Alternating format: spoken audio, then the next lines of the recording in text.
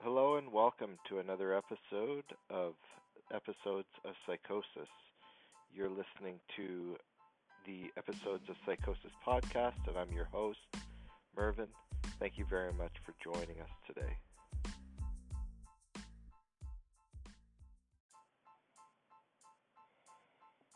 During this podcast, we will be talking about psychological distress. I would like to describe and discuss the idea of psychological distress experienced during episodes of psychosis. Maybe you've got someone who's gone through or recently been going through psychosis, and you're interested in knowing a little bit more about what the individual is feeling. And even though experiences will differ significantly between individuals, I would argue that there's probably a consistent internal emotional response that the individual goes through during a psychosis that are very much the same across all individuals. And I want to be able to describe this psychological distress in detail and look at what people go through when they're in the midst of an episode of psychosis.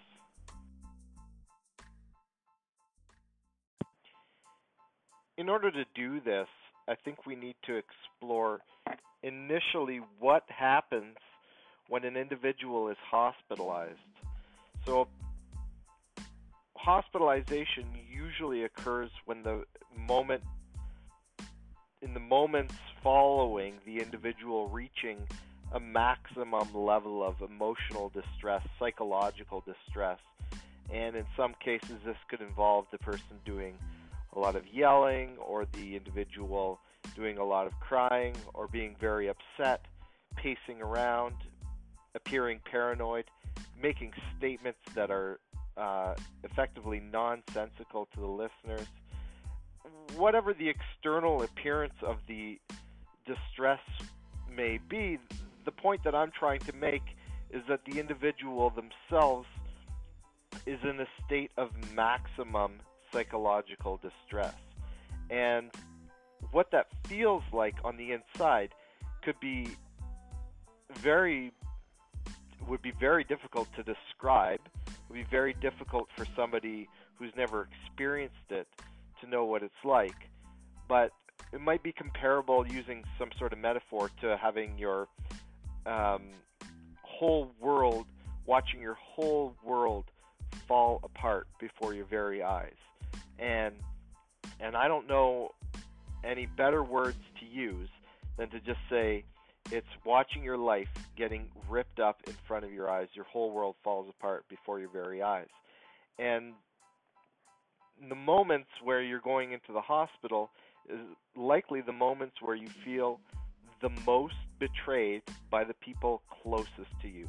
And that is because somebody decided that you needed to go to the hospital. If you decided that, good on you. That's an incredible amount of insight that you've demonstrated.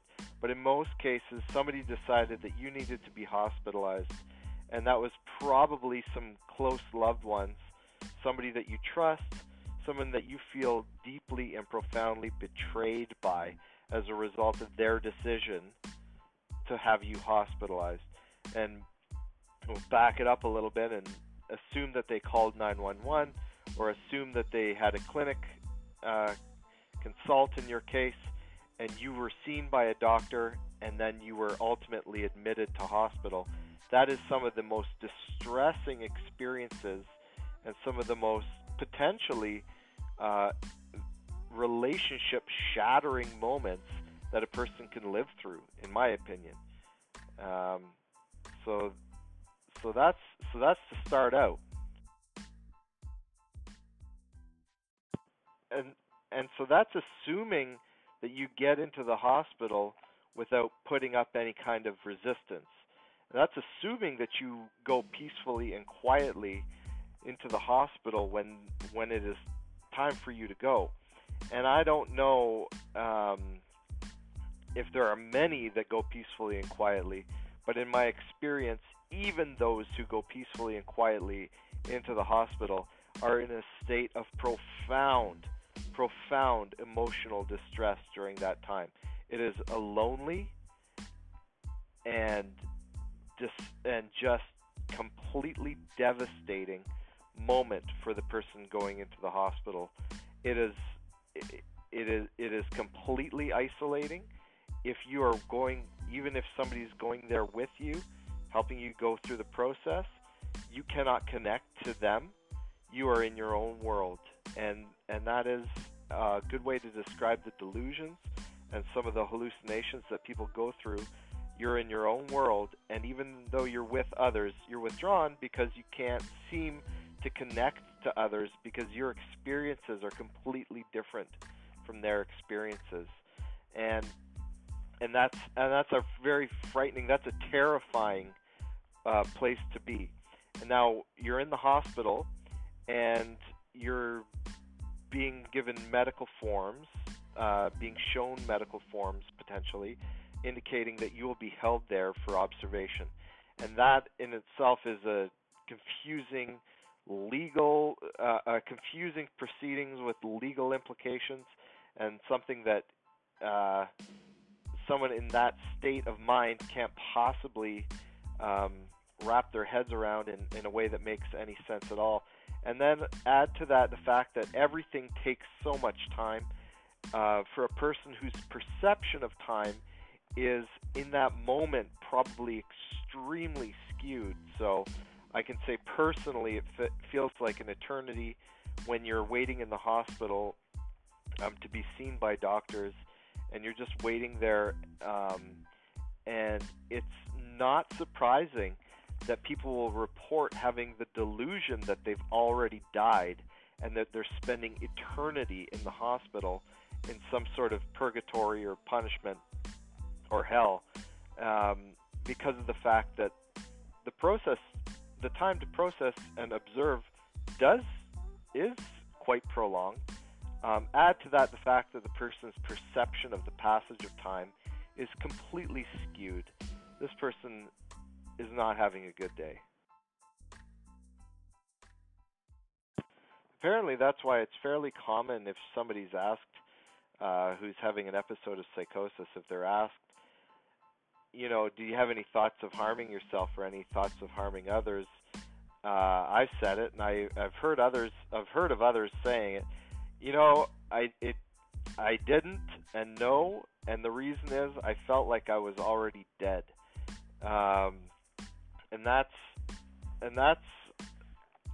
an extremely distressing moment. The moment that you feel like your life is already over and you're just sitting there waiting for somebody to tell you what's going on. It's extremely distressing. I wouldn't wish this experience on anyone, and yet there are, as I mentioned last episode, 3 out of 100 people go through this at one point in their lifetime, and I don't know of those people how many will actually be hospitalized for psychosis, but certainly will have that experience. Some will have that experience where you're waiting in the hospital and you don't know what the next steps are. You've been given a bunch of legal documentation showing under what authority you're being held in the hospital, and you're being observed. And you may have friends there, you may have family there, or you may not. And if you do have friends or family there, you may be alienating them based on your due to your behavior, based on your delusions, if you have them at that time, or you may be alienating them based on antisocial behavior. You may become agitated, or you may feel betrayed that they're involved in having you hospitalized.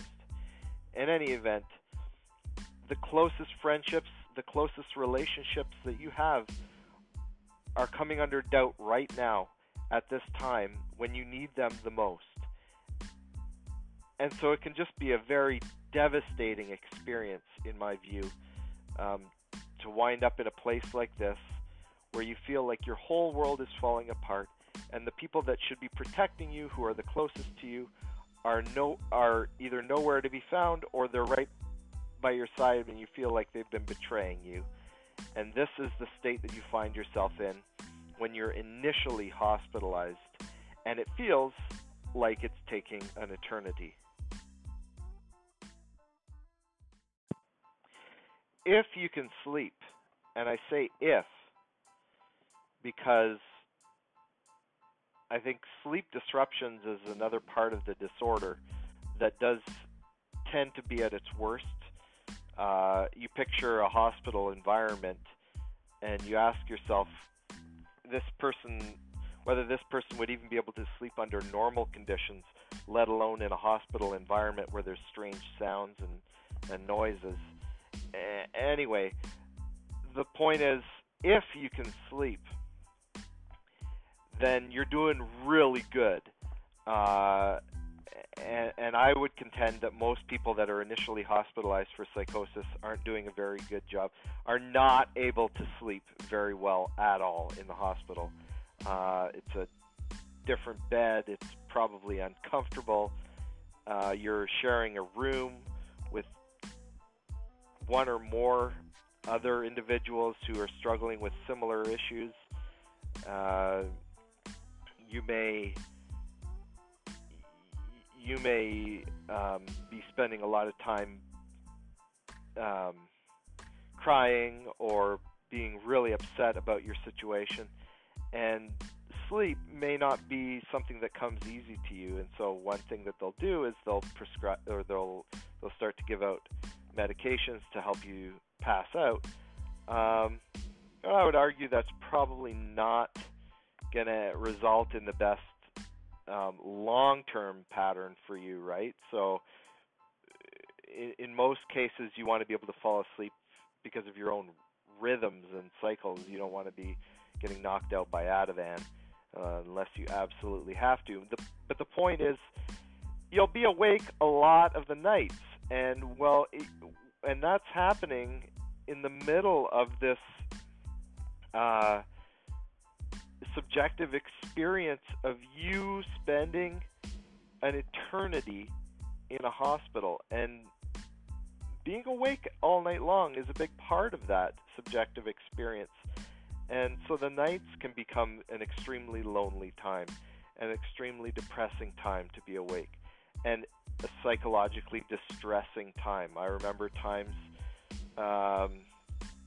spending face down on the ground in the bathroom floor. I was in such a state of distress, and to a passerby, nothing that I was doing made any sense. But to me, I was in such a state of distress that I didn't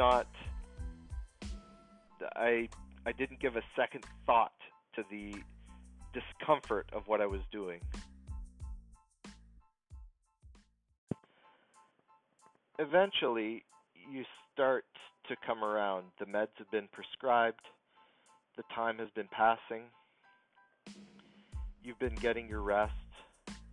Things have been returning to something resembling good structure and normality. Eventually, your visits with people start to become a little more productive. You can talk about things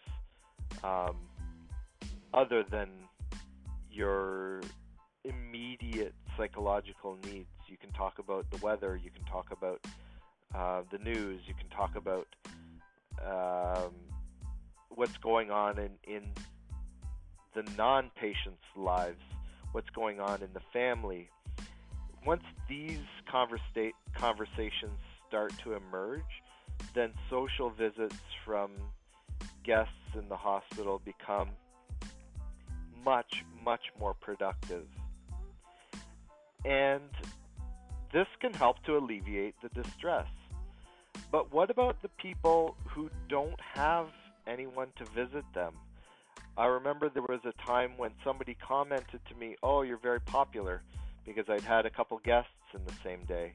While some individuals in the getting psychiatric care don't have visitors. They don't have a loved one who's coming to see them, and they don't seem to have anyone in their life that actually is concerned for their well-being. Well, I want to take a minute to talk a little bit about the distress that comes along with that type of loneliness. Well, you maybe take for granted the importance of the relationships that you have with people in your life. I know I do. And I want to take time out of each day to be thankful, just to have some gratitude for the relationships that I have with my family and my friends. Well, there are those people, and they're in the hospital, and even when they're released from the hospital and they go back home, they're in a constant state of being alone. And the loneliness and the lack of social support is something that's going to really get to somebody experiencing episodes of psychosis. They talk in the literature, in the psychological science literature, about the importance of social support for episodes of psychosis. They talk a little bit about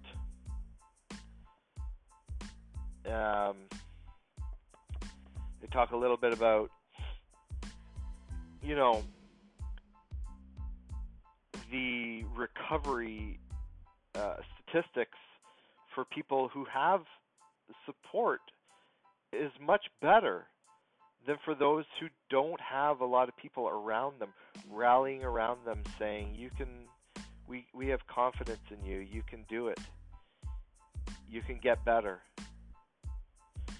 And so what I wanted to do is take a couple minutes to acknowledge those who don't have that type of support, and talk a little bit about the importance of forming community. If you are one of those people, I would strongly encourage you to find a community of similar others. So not necessarily people who are identical to you, but somebody who has something in common with you, whether it be the diagnosis, whether it be common hobbies or common interests. I just want to talk about that importance, that's something that you can do for yourself while you are well. That is also something that you can do, loved ones, that you can do for the patient or the client, for the individual who's suffering episodes of psychosis, something that you can do to help them and encourage them to develop a social network, a support network while they're healthy.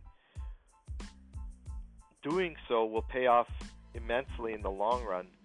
When there's times where the stress seems to be overwhelming, having someone to turn to for support is invaluable.